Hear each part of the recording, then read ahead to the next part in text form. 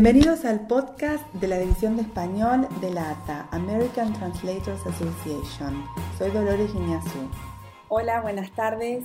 Hoy estamos con Tony Rosado. Tony es intérprete de conferencia de alto perfil, intérprete judicial en los Estados Unidos. Está certificado por la Suprema Corte de los Estados Unidos. Es un abogado egresado de la Escuela Libre de Derecho, intérprete para el Departamento de Estado, Juegos Olímpicos, eventos políticos y cadenas de radio y televisión más importantes en inglés y en español. Tiene 2 libros publicados y es un bloguero apasionado. Creo que la gran mayoría de nosotros lo conocemos a Tony. Hola, Tony. Hola, ¿cómo estás, Dolores? ¿Cómo estás tú?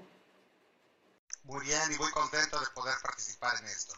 Un placer tenerte aquí para el podcast de la División de Español. Estamos a la distancia. Tony está en su ciudad donde vive actualmente, en Chicago. ¿Cómo está allí todo, Tony? Así es. Pues está haciendo mucho frío. En este momento no está nevando, pero ya llevamos muchas semanas bajo cero. ¡Ay, qué lindo! Tony, nos gustaría que nos cuentes cómo ha comenzado esta carrera de intérprete profesional en tu vida, cómo nació esta pasión por los idiomas. Mira, la pasión para la interpretación y en general por los idiomas me viene desde que yo era muy pequeño, porque desde niño a mí me llamaba mucho la atención. En vez de a otros niños que les llamaba mucho la atención el fútbol o el béisbol, creciendo en los Estados Unidos, a mí me llamaba muchísimo la atención ver las grandes juntas de negocios o diplomáticas y ver cómo la gente se ponía un audífono aquí, sabiendo yo que ellos hablaban otro idioma para escuchar lo que se estaba diciendo, entenderlo y poder participar. No sé yo por qué, pero yo creo que eso ya es genético, pero desde niño a mí eso siempre me gustó mucho y recuerdo yo en algunas ocasiones jugando en algunos de estos foros de organismos internacionales, mientras otros niños andaban corriendo las escaleras en los pasillos, yo me iba y me sentaba y tomaba un audífono y le cambiaba de canal, y no entendía desde luego los idiomas, pero me parecía fascinante que cambiando de un canal a otro, escuchar a gente hablar en otro idioma. Entonces, desde ese momento a mí me parece que se me despertó la curiosidad y el interés por la interpretación. Más adelante, por cuestiones de mi carrera, tuve la oportunidad, ya siendo abogado, de participar en un despacho de Derecho Internacional con muchísimos colegas, abogados, socios, asociados y una presencia en muchos países, de ser seleccionado para dirigir el Departamento de Traducción e Interpretación. Y entonces, a partir de ese momento, es cuando yo me metí de lleno en la carrera, dejando a un lado toda la cuestión jurídica a la que yo me había dedicado, combinando ambas cosas y totalmente dedicándome a la interpretación. No a la traducción, sino exclusivamente a la interpretación. Y en base a eso empezar a estudiar más, a mejorar mis habilidades, mis conocimientos, depurar mi trabajo y así seguir evolucionando. Y lo siguiente que sucedió es que ya me encontraba yo interpretando por todos lados, ya había dejado yo ese trabajo, tenía mi propia ejercicio profesional independiente y después pues con el gusanito de escribir los libros, de dar las clases y todo, mi vida se convirtió 100% en la interpretación. Claro, o sea que tu carrera comenzó más dedicada a las leyes como abogado y luego... Sí, pero yo estudié Derecho para llegar a ser intérprete. O sea, no es que yo quería ser abogado, sino que en aquel entonces, yo desde luego creo que tengo más edad que el 99% de quienes están participando como espectadores aquí. En aquel entonces, yo recuerdo que mi padre me dijo algún día cuando le dije que quería ser intérprete, me dijo, pues te vas a morir de hambre, porque no primero estudias una carrera de verdad para que tengas algo en que caer. Y obviamente, en ese entonces, la definición de mi padre de carrera de verdad era pues la medicina, la ingeniería, la abogacía, la arquitectura y cosas así, ¿verdad? Y desde luego pues yo decidí, si iba a estudiar algo de eso, pues tendría que ser algo que tuviera que ver con las humanidades, que me permitiera aprender a depurar mis habilidades de escritura y de discurso, y que me permitiera aprender a investigar en muchos aspectos muy vastos de todo, y pues desde luego el derecho era mucho más cercano que cualquiera de las otras disciplinas, y así es como me encamino para el derecho, pero siempre con la mira de ver cómo podía incorporarlo y hacerlo parte de mi formación profesional como intérprete. Ah, perfecto. ¿Y siempre en los Estados Unidos te has capacitado o formado? Pues no, yo me he capacitado por todos lados, originalmente en los Estados Unidos, ¿verdad? Pero también he participado en algunas otras capacitaciones, tanto en Europa como en América Latina. Perfecto, o sea que en distintas universidades o escuelas de... En distintas universidades y escuelas, correctamente. Perfecto, Tony. Y nosotros, para los intérpretes que quizás en distintas partes del mundo, en los Estados Unidos y en América Latina y Europa, que están comenzando la carrera, empezando sus primeros años de la universidad e intentando también incursionar en ver cómo es luego esa vida profesional cuando se reciban, ¿qué le aconsejarías como una persona ya con muchísimos años de experiencia y muchos estudios, para el que recién inicia hoy en este mundo, ¿no? Que cambió mucho, como tú dices, desde nuestros comienzos?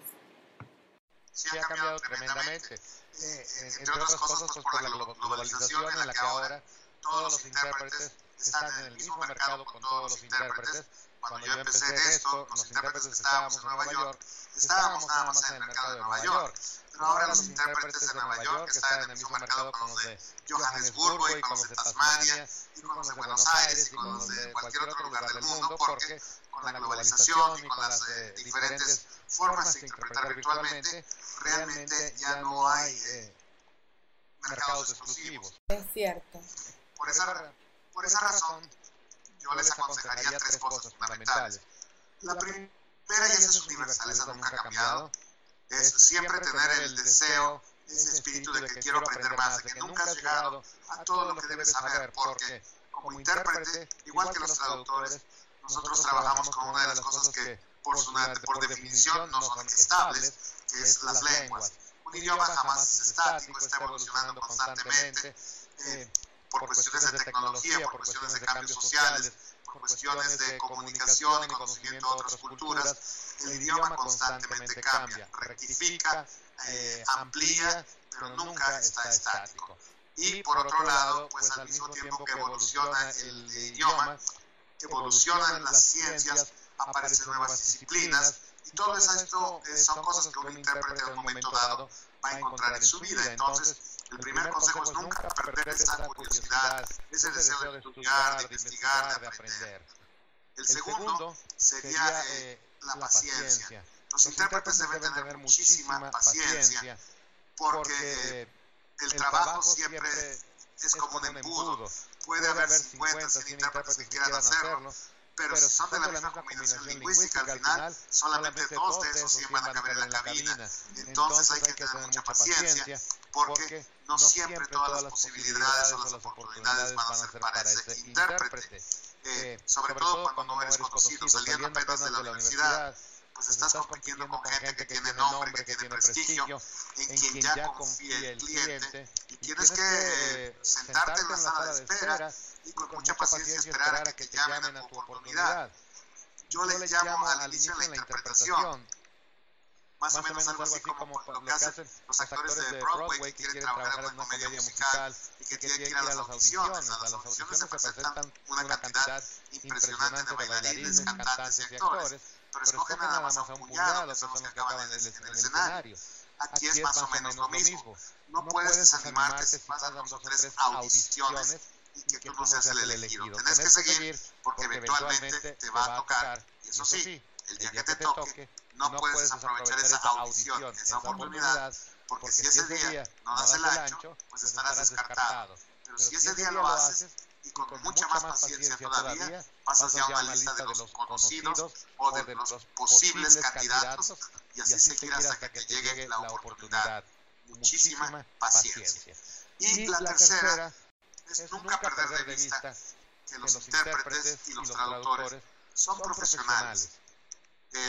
Vivimos en un mundo, y cada vez más por la globalización, y cada vez más por todos estos entes ajenos a nuestra profesión, que se han incorporado como agencias, como promotores, como project managers y lo que tú quieras, pues encuentran gente que es bilingüe y los meten a traducir, los meten a interpretar. Pero nosotros no podemos perder la perspectiva de que esto es más que un bilingüismo, que hay que ser profesional y nunca hay que olvidar eso. No somos una industria. Una industria es la Ford Motor Company, la BMW, que están los trabajadores en serie ensamblando automóviles. Nosotros no ensamblamos palabras, no ensamblamos ideas. Nosotros creamos ese puente de comunicación y realmente ponemos nuestro trabajo creativo para cambiar lo que el autor, el vocero, está diciendo en un idioma para ponerlo al alcance de quien no habla ese idioma en su propio idioma materno. Y eso es una profesión, eso no es una industria. Esas son las tres cosas que yo les diría fundamentalmente. Gracias, Tony. Es cierto. ¿Y cómo pensás que uno, aunque no, que ya también tiene años de experiencia y está trabajando hace un buen tiempo de esta profesión y viviendo de esta profesión, cómo logra mantener esa confianza en el cliente o en la persona que nos contrata, necesita nuestros servicios y también, como tú dices, la competencia es grande y cómo se puede hacer para poder lograr que ese cliente que confía, realmente confíe en nuestros servicios?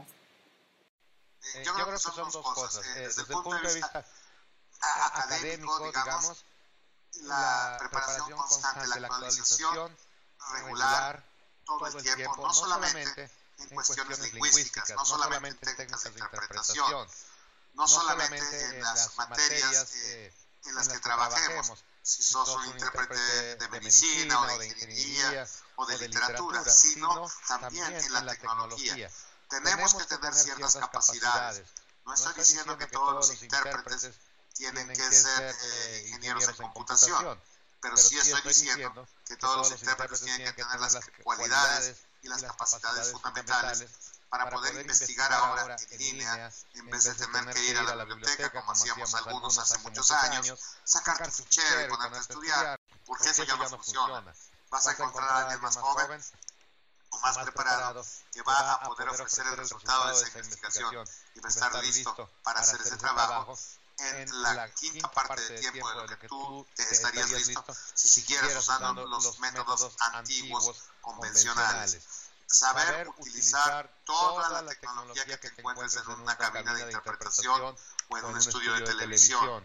Realmente saber trabajar a distancia, no dejando que la tecnología suplante tu cerebro, porque eso también es un mal y muy peligroso, sino tratando de ser el maestro de la tecnología al punto de que para todo aquello que la tecnología te sirva como intérprete, tú la utilices, tú la aproveches. De esta manera el cliente va a tener confianza porque va a ver que a pesar de que hay una nueva tecnología o que se ha desarrollado algo que era desconocido cuando te conoció hace 10 años o hace 5 años, tú ya estás estudiando o ya conoces bien y ya dominas esa nueva tecnología. Eso mantiene al cliente confiado, porque al cliente lo que le interesa es tu paz y tranquilidad, sabiendo que le ha encomendado a un grupo de profesionales, entre ellos a ti, el éxito de un evento, el éxito de una reunión, el éxito de una asamblea general, etc. Y la segunda es que nosotros debemos necesariamente saber de negocios. El intérprete tiene que saber de negocios. Desgraciadamente, yo conozco muchos colegas intérpretes y traductores que son excelentes en su profesión, pero que a mí me dicen, es que a mí no me interesa eso de estar negociando, yo no soy bueno para las cuestiones de negocios, de promoverme. Eso yo no lo dejo a que lo hagan otros. Eso no lo podemos hacer actualmente, porque estamos en competencia con el mundo entero. Y si tú no te promocionas, si tú no sabes cómo negociar un buen contrato de interpretación, en el que te paguen lo que te mereces debido a la preparación académica de todos tus años, a toda la experiencia que has acumulado en tu carrera y a la preparación específica para ese trabajo, tienes que saber cómo incorporar eso, tienes que saber cómo negociarlo con el cliente, educar a tu cliente para que puedas tú realmente vivir de esto con un cliente que esté contento contigo, que confíe en ti. Entonces, saber de negocios es absolutamente esencial. Ya no cabe aquello de que yo me dedico a interpretar, yo me dedico a traducir y que la agencia se dedique a negociar. Eso ya no se puede hacer porque te timan o porque te desechan. Eso es importantísimo. O sea que cada vez más el mercado de alguna manera necesita de profesionales más que tengan como un conocimiento integral de todo, no solo de la profesión en sí, sino también de todo lo que abarca el antes, el durante, el después, ¿no? De un proceso de contratación. Totalmente. Nosotros somos una profesión fiduciaria. Pensar que tú estás en una reunión, en una asamblea, en una junta, en una sesión de un organismo internacional o nacional y que la mitad de la gente presente entiende una de las dos lenguas y la otra mitad la otra. Pero la única persona que entiende 100% eres tú. Y por tanto, cuando tú te encuentras con un grupo de personas en las que la mitad habla uno de los dos idiomas y la mitad del otro, y tú eres el único que habla ambos idiomas, pues constantemente, desde que entras en ese salón, la mitad de la gente, por un lado, confía en lo que tú digas y por el otro lado, confía en lo que tú digas. Y por ello es muy importante que nosotros podamos, como profesionales, ofrecerles un conocimiento verdadero y no que nos saquemos algo nada más de la manga para salir del paso. Como pasó, no sé si has visto hace unos días en la reunión del G20 que estuvo el presidente Donald Trump, tenía su intérprete y se lo quitó diciendo que lo entendía mejor al presidente Macri de Argentina que lo que le estaba diciendo la intérprete o el intérprete. No sé si lo has visto en los medios. Sí lo he visto, pero eso me gustaría aclararlo. Eso no fue así. En realidad, lo que sucedió ahí fue que falló la tecnología. Lo que no estaba sirviendo era el equipo. Ese audífono, ese auricular que tenía el presidente Trump, no se oía muy bien, la tecnología, la estática no estaba funcionando.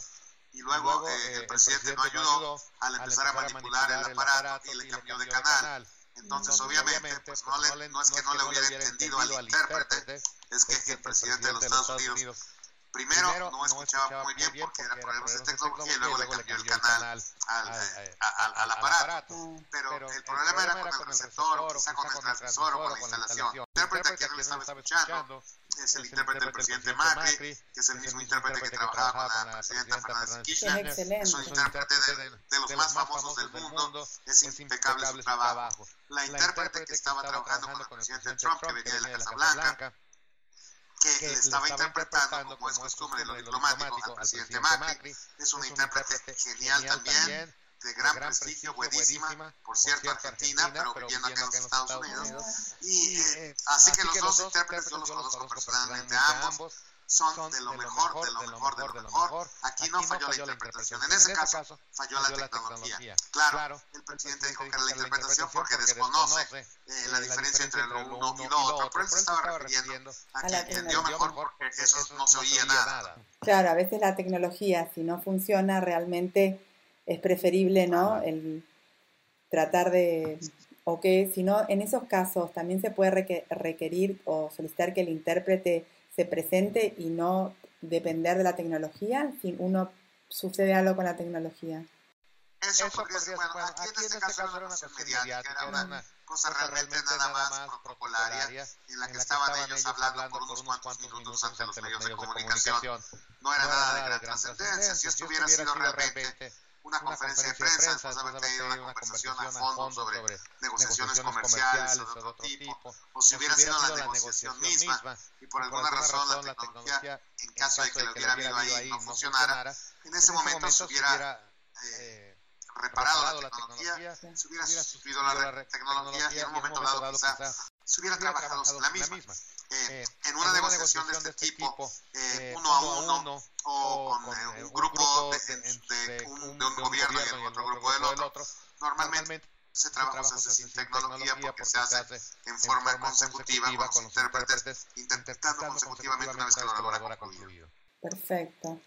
Muchísimas gracias, Tony. Para terminar, agradecemos tu esfuerzo, que estás muy afónico y muy mal hace mucho tiempo y de todas formas tuviste toda la las ganas y la buena voluntad de poder recibirnos y querríamos saber o que cuentes a todos los miembros y las personas que nos escuchan cuál es tu frase o palabra que sientes te identifica o te gusta más. Bueno, lo que más me gusta es una frase que yo he acuñado ya por algunos años y que la mayoría de la gente que me conoce la conoce bien, y la frase es tan sencilla como esto. Siempre recuerda, somos una profesión, no somos una industria. Muchas gracias, Tony. Un placer, Dolores. Gracias por su atención. Pueden visitar ataspd.org para acceder en la pestaña News and Events, Noticias y Eventos, Recursos y disfrutar de estas entrevistas. Recordemos, juntos siempre podemos crecer. Hasta el próximo episodio.